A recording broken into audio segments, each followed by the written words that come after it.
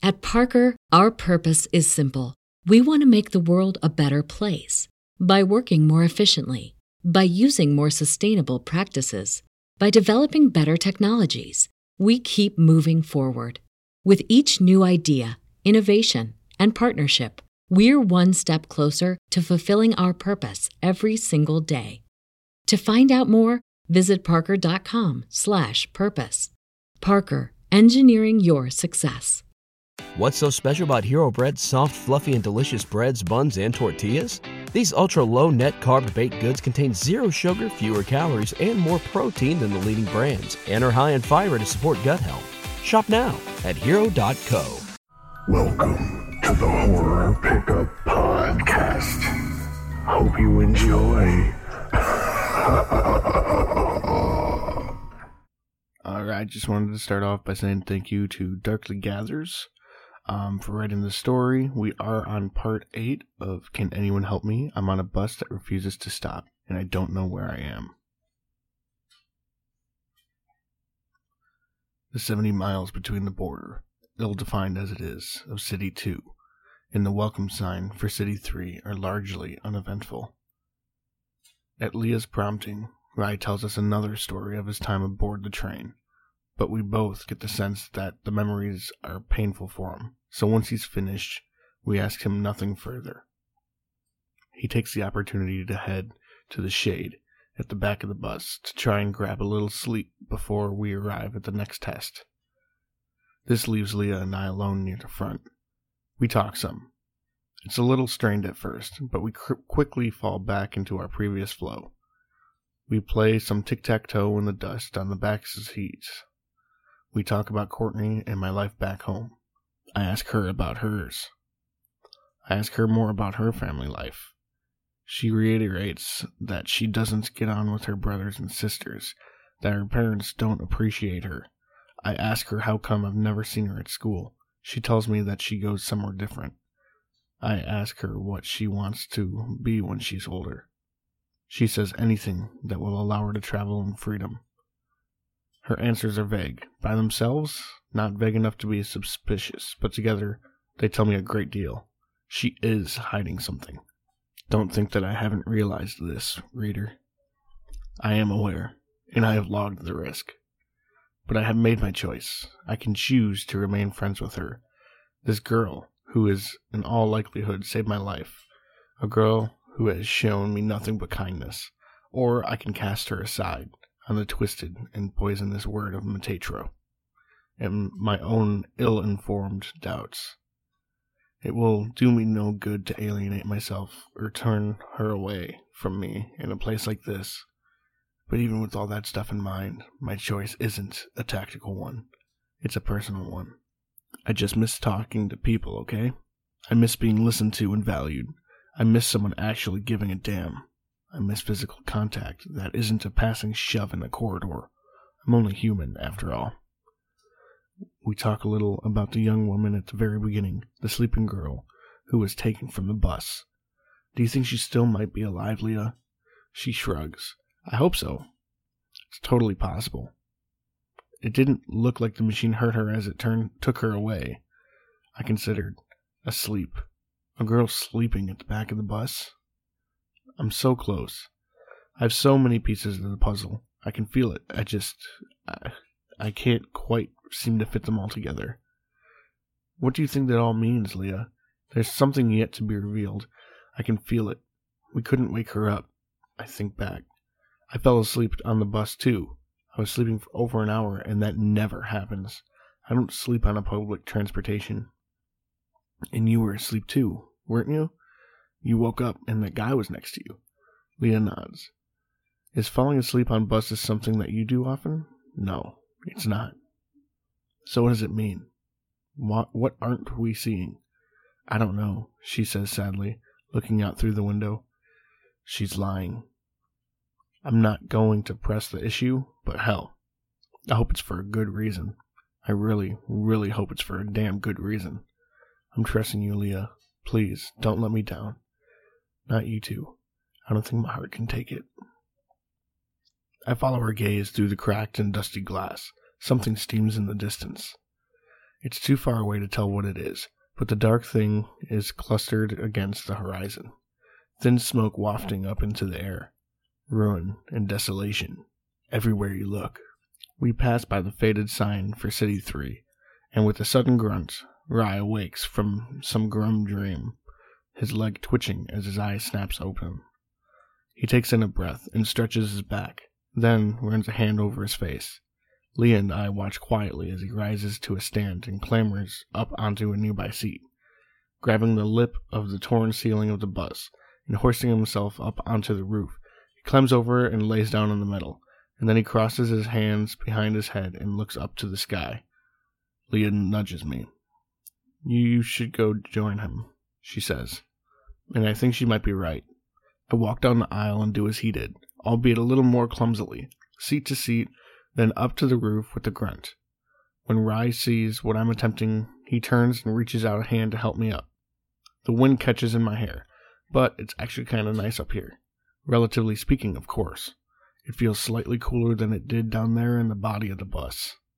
I lay down beside him, and we look up at the sky, orange and ominous. The low, red sun wavers far in the distance. This place used to be beautiful, Rai murmurs eventually. I'm sure of it. At the Axis Mundi, I was given a glimpse through the eyes of the operators. I was given the smallest taste of their vision, and misguided as it was beautiful, yes. Something appears to our right, far out in the scorched black sands. It's an enormous, monstrous wheel, massive and half buried in the desert. As it passes us by a faint and faded flickering light, dim red in color, sparks in and out of life around the wheel's edge. I mean, just look at that thing out there. What do you think it was?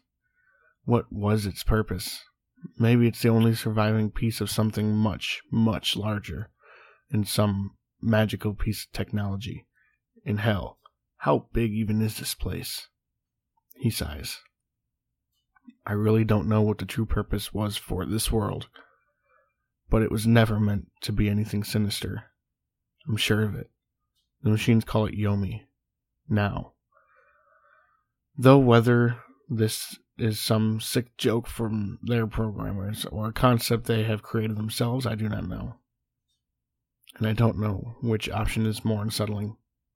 I gather my courage and ask Rai a question I've been dreading. Rai, at the very beginning, the first time the buzzer came on, there was another girl on the bus. She was sleeping. We weren't able to stop her from being taken by machines. Do you know what might have happened to her? Rai meets my gaze, but shakes his head. The first test, I've ridden the bus a whole load, yes. Sometimes there are sleeping passengers, sometimes there aren't. I don't know their deal, but I do know that the first test holds some kind of immense importance. I say nothing. This isn't the answer I was hoping for, but on the other hand, I'm also a little relieved that he didn't say, for instance, that she was going to be ripped to pieces by a horde of angry machines. You know, I think I even saw once, in the Actus Mundi, he says, a sleeping human, through a panel of clouded glass, but I was never sure, and my searches yielded nothing. How did you manage that, Rai? How did you get off the bus? Did you just jump? Were you okay?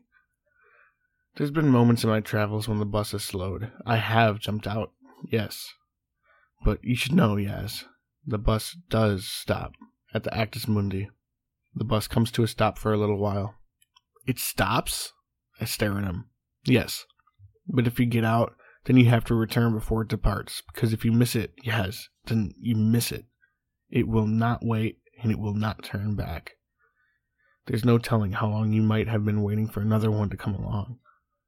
I have so many more questions for him. I want to hear him tell me about what he found in the Axis Mundi. About Christy, a girl he loved so much that he asked her to marry him. About his theories and thoughts and ideas. About how he means to fix the issues of our newly departed ages. About what he means to do when he returns home, and how he plans to readjust to the world we call home after his many years away.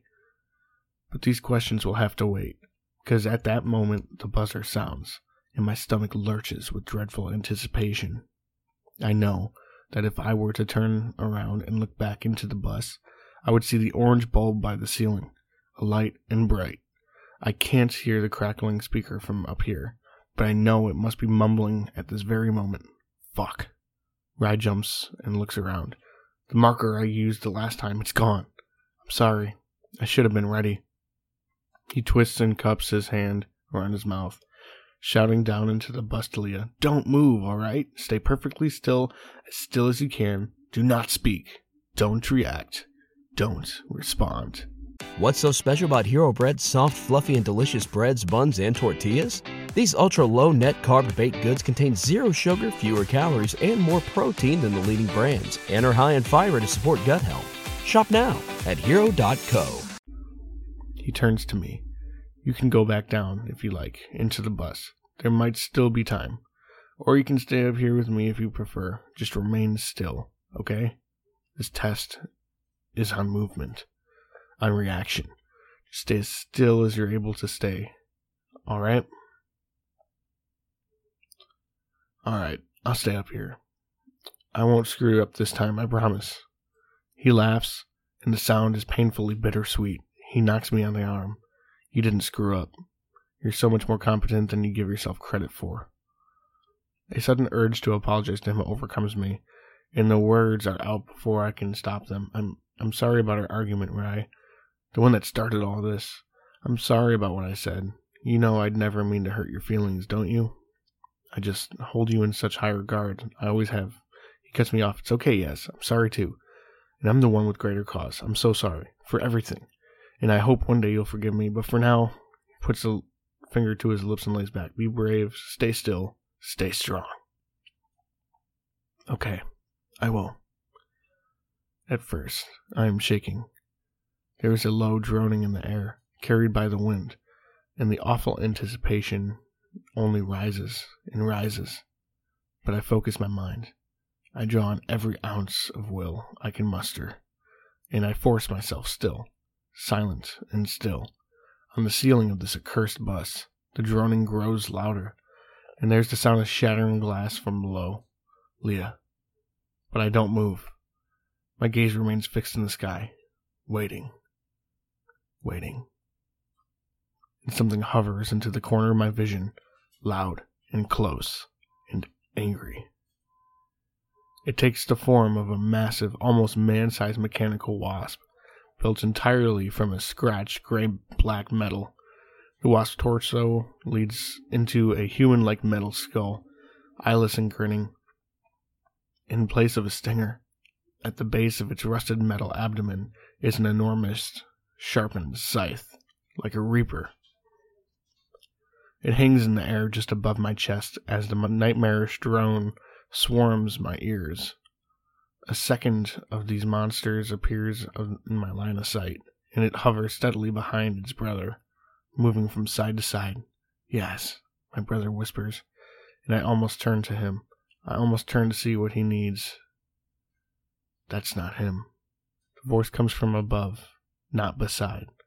It's a distortion, a trick of the wasp, so I remain still, sweating and drenched in an ice-cold, primal fear as the wasp drones from place to place all around. "Go on, Yaz. Turn to me. Ask me for my help. If you are not strong enough to resist them, it's okay. You've been so strong for so long. It's okay to allow others in for help. Have you forgotten how to let people in? It's not him," I keep telling myself. "The voice is a trick. Do not follow it." The great wasp hovers closer. A string of Japanese text and a short serial number becomes clear in the largest plate of its thorax. Deuteron 720, it reads. Gears turn and grind below, and from its myriad mechanisms unfurls a disturbingly human arm. It reaches out, its metal fingers mere inches from my face. "You can't get me, Wasp. I will not move. I will not move." For a long, long minute, the machine hovers in place, black against the orange sky, waiting and watching. Then mercifully, it pulls back, For a moment, I am flooded with hope. This is it, I think. I passed the test. We both did. But the wasp above me just adjusts its position. At the edge of my line of sight, it hovers itself over my brother, scythe sharp and glinting orange in the dusky light. And it strikes down hard, to the sound of a terrible scream. Ryan, I cry out in panic, sitting up and scrambling to his side, heart pounding like a frenzy hammer in my chest. But Ryan's fine. Aside from his eyes, which stare at me in shock and surprise, his entire body remains safely rigid. The scythe of the wasp did not strike him at all. It only scraped the metal of the bus ceiling to his side. Scream is just another trick. And I realized to my dismay that once again, I failed. The eyeless skull of the wasp swivels to my face at once. Gotcha, it might have been saying. And it is here that all hell breaks loose. An emotion I did not think possible, a movement of absolute liquid speed. Ryan spins on the spot as he rises to a stand.